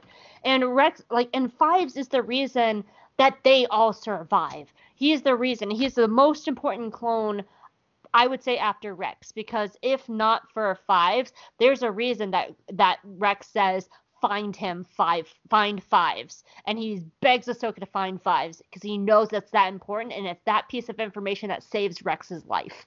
And we can thank Fives, and like he's just such an important character in Clone Wars, and he is, I love Fives so much, and you guys know I love Fives. Go back and listen to our way like 3 years ago or something like that, where we talked about the Fives arc. Well, and all the prequel story stuff up to here, there's all these elements in there where that there's sort of like close but no cigar elements that like there were ways that they could have found out about Order 66 early, or found out about Palpatine early, or made this connection or that, but you always see them, especially in Clone Wars, you always see them just get missed, or someone not make the connection, or like in Rebels with Click Clack, not putting the Death Star 100, together when it's right there. And, there's all these things that happen right in front of people. And Fives was another one of those that he could have brought the whole thing, it could have brought the whole thing down. There were all these things that could have brought the whole thing down, but they just like sort of fizzle out because the people who it's right in front of just don't see it, Mm-hmm. And I think they purposely put that in there narratively as fodder for, to make the shows more interesting. But it also feels like, the Force, it could even out if things are just, when things are in flux enough, if a couple things were a little different, they would have figured out, oh, why do these clones have chips in them? Oh, we took the chip and we took it to, my hacker friend, and it says here that when they do Order 66, he'll turn on the Jedi, and they're like, let's get Palpatine, and then they, put Palpatine in the Phantom Zone or whatever. I don't know, but there were all these sort of little storylines where they could have figured things out, and I just thought Fives was one of the bigger ones where they just came this close and they just walked right up to it, and then whoosh. They whiffed on that bitch. Yeah. It was definitely a space whiff. I definitely also think it's interesting because I remember us debating how much Anakin pulls from that, because he's the one that's watching that with Rex, watching Fives die and watching like Fives like rant and rave about it. And I think the difference is between Rex and Anakin in that scene, because Anakin's already in the don't trust the Jedi form because Ahsoka's already left by now. But we know, and I think the little cue that Anakin might have thought about it a little bit more is because the code it's locked away under Anakin's code. Ahsoka uses Anakin's code to access it. And I think that might have been like a little nod that maybe Anakin thought about it a little bit more. But I think the difference is Umbara. And I think that's all the difference, is that we know from that episode that Pong Krell pulled Anakin away from his men and left his men with somebody else. And I think if Anakin had went through Umbara with Fives and Rex and like had that like Fives like constantly like doubting. And I think Umbara is the difference of why Anakin didn't believe Fives while Rex believed Fives. And it's all these little things that add up to just like keep it from ever catching. And I mean, it could never catch because we know the turnout of it, but I like to work it in as the timelines could go either way, and it was like just those little things. If Anakin wasn't taken away, and if Anakin didn't have his own sort of up his own ass problems going on, he might have noticed. There were just it's the butterfly effect. Mm-hmm. Absolutely. And the last one that I have is Rex's report and the sad fact that he knows it would fall on deaf ears. And I think that's the most telling part of all of this, is he knew that the Jedi wouldn't listen, the Republic wouldn't listen, the Kaminoans wouldn't listen, and Palpatine wouldn't listen. And he knew that nobody in the world would listen to him, but he still wanted to report it anyway, because he believed in Fives that much, and in turn, it's what again saves his life because Ahsoka listens, and she's the one that's removed of all of that. He and Ahsoka are still gonna try till the very end, you know. Just like we were saying before, Rex is he's gonna at least try. He's gonna at least do the thing, even though he knows it's not gonna work. And Ahsoka's not gonna kill the clones, even though they're gonna be dead soon enough. Mm-hmm. But that's that's part of what I mean. They're just so people don't give George Lucas enough credit. And and these guys get a lot of credit for being able to get drama out of a story that everybody knows the ending of and has seen a movie about the ending of and knows the outcome with the next 3 movies after it, and still keep you guessing and keep you like a little bit on the edge of the seat of things you already know are going to happen. So they just did a really good job of making it work and making it still be like dramatic and like in a real way, you know. Mm-hmm. So absolutely. But hats off. Yeah. But I said just that's such a sad moment about where the Republic is that Rex has, and I think that's a lot for Rex's character too, because Rex's whole character is loyalty. He is the most loyal person here. That is his character trait, and the fact that the whole show is about Anakin's downfall. It's about Ahsoka walking away because she loses his faith, and her faith in everything, and the Jedi and stuff like that. And I think this is the last straw, is Rex realizing that the Republic is not what it is, and him saying. Yeah. This report will fall on deaf ears. He has finally reached the same point that Anakin and Ahsoka have reached. And now all 3 of them are there, and they are the 3 main characters of Clone Wars, and he finally is up to date. Well, his loyalty made him try to kill Ahsoka. You know, yeah, the chip his loyalty is what makes him hesitate to kill Ahsoka. Right, but but when his chip kicks in, he goes into Rex mode, and he's Rex. So he's loyal to the Order 66. I 100% disagree with you, man. I'm just saying his loyalty's got and then when he gets the chip out, and that's why Ahsoka says it's not his fault. You know, it turned him, but still, if loyalty is one of your traits and you get turned, you're still going to be loyal. No, because what's our argument that we've been debating this whole entire time is how the clones are like droids. That's not Rex anymore. The moment that chip fully kicks in, that's not Rex anymore. He might as well just be a mindless droid because he is not in control of himself anymore. And so we see that moment where he's fighting it. He's literally crying. There are tears coming down his face, and that's Rex losing his control because his loyalty for Ahsoka is trying to give her a fighting chance. And then he becomes a droid. They all become droids, and they all get completely wiped away. Sort of, but he's still when he's still talking and thinking in his way. I mean, he's becoming a machine, but war makes you a machine too. So he's just reverting into war machine. But I guess what I'm trying to say is he becomes her worst enemy because he knows her better than anybody and he's got chipped. But then once he gets the chip removed, then his test of loyalty is actually having to decide that he's more loyal to Ahsoka than to his brother clones. And shoot 3 clones, to save Ahsoka's life, also knowing that they were chipped, but still, that must have been just Rex just had everything, and he hasn't been having the easiest time in the last couple of years anyway, but in this episode, he gets everything,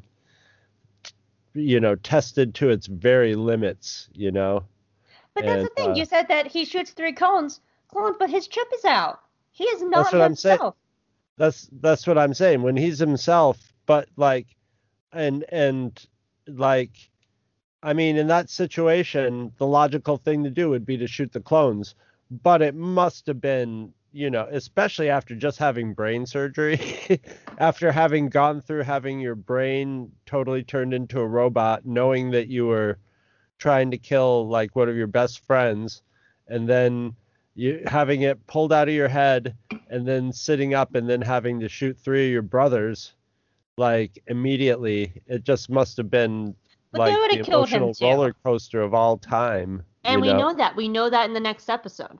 That it is Yeah, an emotional yeah. roller coaster. That's what I'm saying. But- I'm just saying, like we see Rex get like basically all of his Rexness stretched to the edge of the envelope in like the last few. He's been getting it stretched anyway, but like that, basically once he gets past this episode, there ain't much worse that could happen to Rex. You know what I mean? He could lose Ahsoka or something like that. But I mean, like Rex has been through this episode is Rex going through the fire, and coming out the other side. That's the next episode. Yes. Because I kind of feel like that this way episode about. is the fire is the like cleansing fire though. Yeah, I kind of like I like next week's episode, and I think it's brilliant and beautiful and stuff like that. But out of the 4 Siege of Mandalore arcs, and I say this, and it's still great, and it's still gonna get like a 9 rating. But next week is my least favorite because it's just Fallout, and it's just a lot of Fallout. And it's just wrapping everything up. And it almost feels like where everything else feels like it can almost stand on its own. That one just feels like it has to be attached to this one, and I almost wish they did air this one together with next week as just 1 hour-long episode. Yeah, soon enough, I'm going to be watching them all as one, so. Yeah, but I think that would have been really cool, and as much as I would have loved Clone Wars to like last, I feel like this week and next week should have been an hour-long episode, so. That's all I have. Did you have anything else? I'm ready to score it up. Score it up for me, Chris. 10 out of 10. I love it top to bottom. There's not really anything that I really have to like gripe about this episode. It's just a joy to watch. Watch it twice in 2 days, and like I can tell I'm just like the whole Siege of Mandalore is going to be something you can watch over and over again like a movie and keep sucking new information out of it. So I'm going to Sophie's Choice. You ready? Okay. Because last week was a 10 for 10 as well. Yeah. If you had to choose between the two, which one would be your top? If you had, and I'm not saying like you can have them both 10 for 10, but if you had I to would say choose last week's maybe a stronger 10 because it's just last week was an 11. This one for the intense ending is kind of a meditative episode before the explosion, whereas the last one was like an explosion, like you thought it felt like the end of something, it felt like it would be the last sequence in Siege of Mandalore, and it was only halfway through, and it was this epic, it was very epic. It was the actual, so I would say that one's maybe a little more stronger 10. I don't know though. This one would you say that has this a one lot is of the atmosphere of doom of the whole episode 3 stuff that I love. Would you say so that it's a hard call. Would you say that last week was more of a no, this one was a 10, but last week was an 11?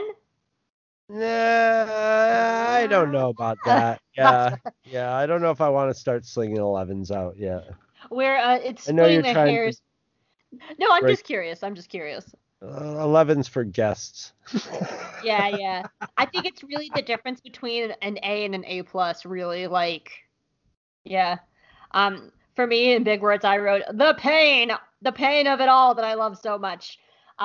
Pretty much we're in Fallout mode now.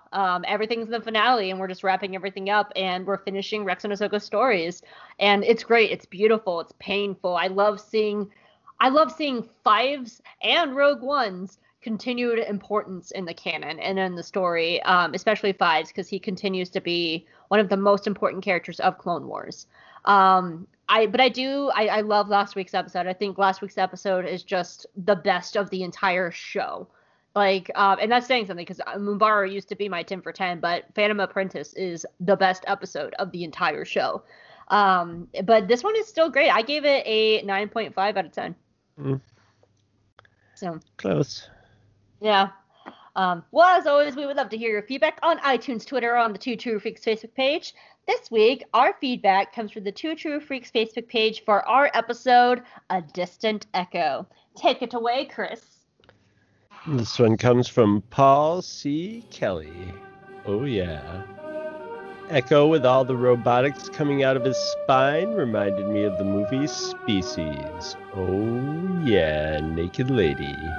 There's a scene when reptilian tentacles grow out of her back in a similar fashion. Oh, yeah, Crossfire the Troublemaker. He is very much like Raphael in the Ninja Turtles. Also, that intro Echo tune really sounded like it was made for cloned Echo. LOL. That would also sound cool as an Echo. Oh, yeah. So, what you need to do is echo that, oh, yeah. Yeah. Absolutely. Candy. We're... All right. I'm running low. Do you want to do the Life Lily O'Brien's Dark Chocolate Salted Himalayan Bar? Yes. All right. So if you don't know what we're doing, our friend Dario sends us candy from all over the world to review because he's a flight attendant and he's awesome and he's Chris's co-podcaster for Eat It and Beat It. And this week we are, where is it? We're eating the Lily O'Brien's, which is from Ireland. Also, Chris hates American Kit Kats because he's a weirdo. These literally are packaged like soap from a hotel room. Oh my god, they are. I hope it tastes better than soap from a hotel room. I'm sure they do. Yes, they do. I don't know what soap from a hotel room tastes like, but I have had my mouth rinsed out with soap, so I can only imagine.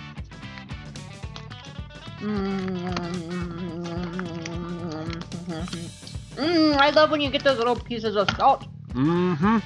Those are my favorite. Mm-hmm. No, it just tastes like really rich dark chocolate with salt in it. Yeah, nothing really unusual to report here, folks. Like some of our other ones where we go, I don't know what this tastes like. This is just good. Good dark chocolate. It's got some snap to it. And it's not super salty. It doesn't have like... It's not like crunchy with salt, but it has that like where you just hit a pocket of it and it's almost like first it tastes like the sort of chemical salt taste and then the salt hitting with the sweet and the bitter. If I had a criticism, I wish the salt was a little bit more punchy, but that's just a personal preference because I love when you hit that salt in chocolate. I don't mind getting a little crunch of salt in there either, yeah. I recently just got some mocha salted coffee creamer, and it's delicious because it has that like tiny punch of salt in it when you drink it in your coffee, and it is it's a mocha salted caramel. That's what it is. So it's salted caramel, and it's so good because you can taste that little punch of salt in it. But yeah, this is really good. I just wish it had that little extra like nudge of salt because I love it.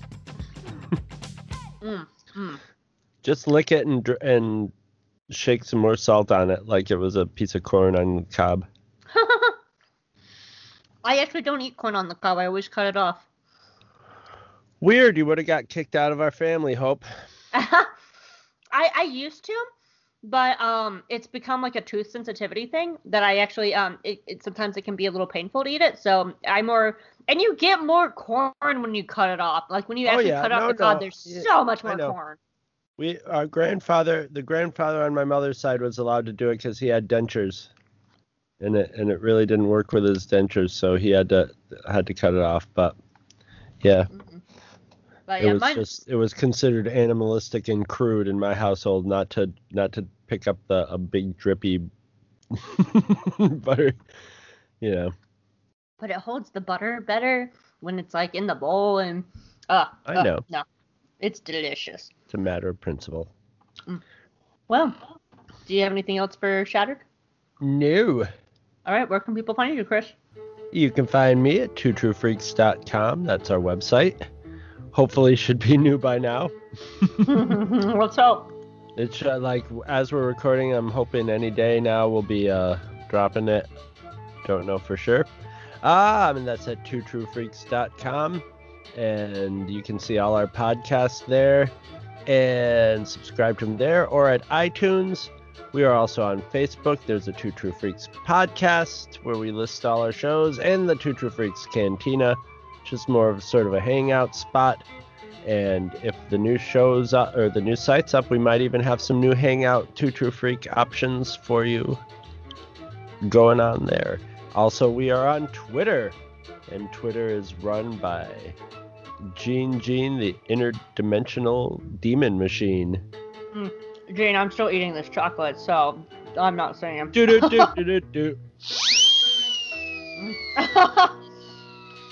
You're much more, I put that last little sliver in my mouth and I'm letting it melt, so.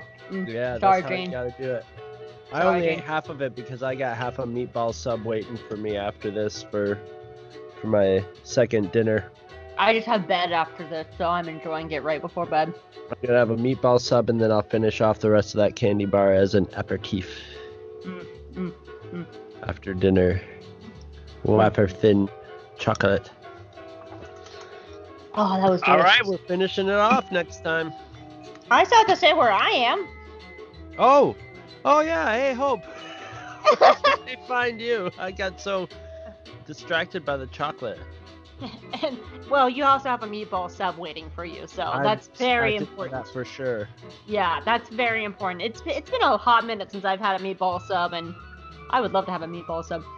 This place makes meatball subs use great bread too. It's got a good Italian to it too.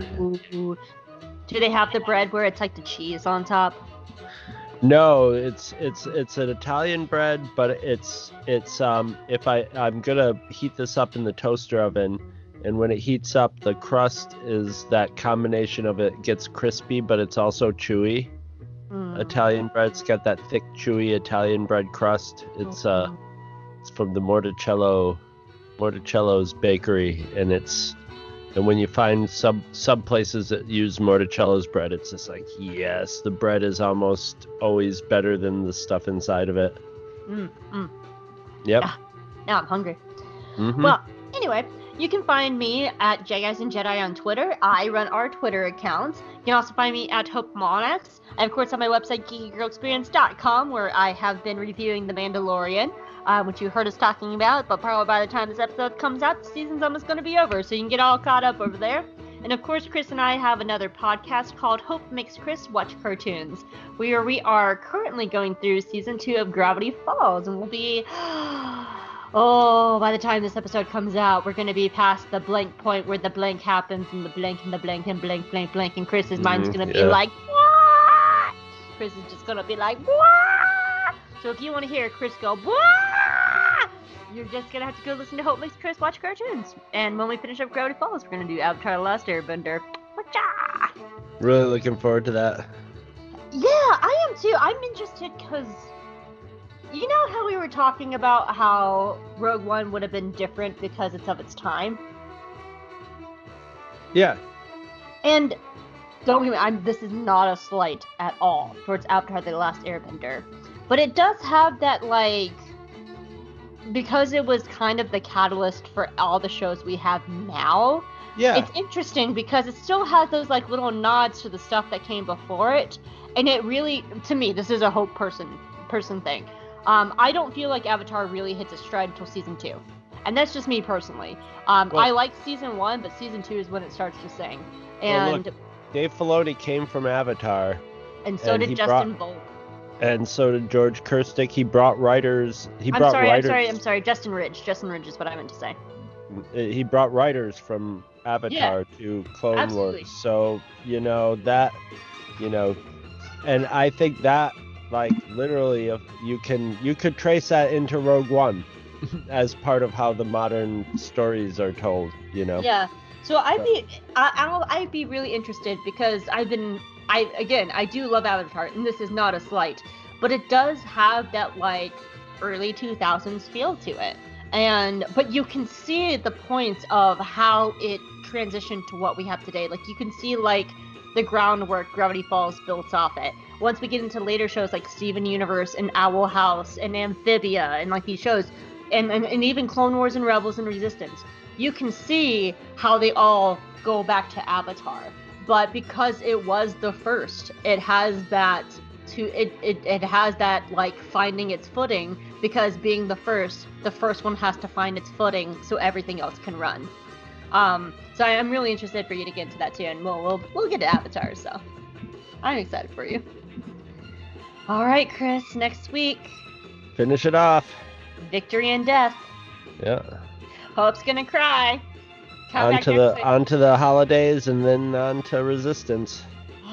I'm gonna cry so much next week.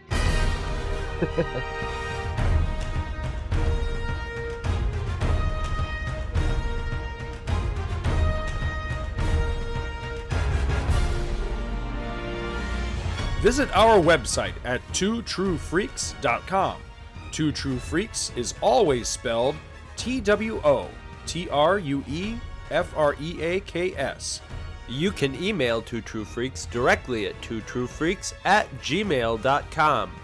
Two True Freaks and all of its excellent affiliates are available on iTunes, and you can choose to subscribe to either the entire network if you wish, or pick whichever individual shows you want to follow. We have so many shows to choose from, there's just bound to be one that appeals to your particular fandom. Just search Two True Freaks with an exclamation mark at the end, space, and the number 2. You can find Two True Freaks on Facebook. Just search for Two True Freaks. Dumbass. If you ever leave your house and you actually have friends, why don't you tell them about Two True Freaks? If you've enjoyed our show, please won't you take a moment to rate us on iTunes? That helps others find the show too. Thanks for listening. And join us every Monday for new episodes of Two True Freaks.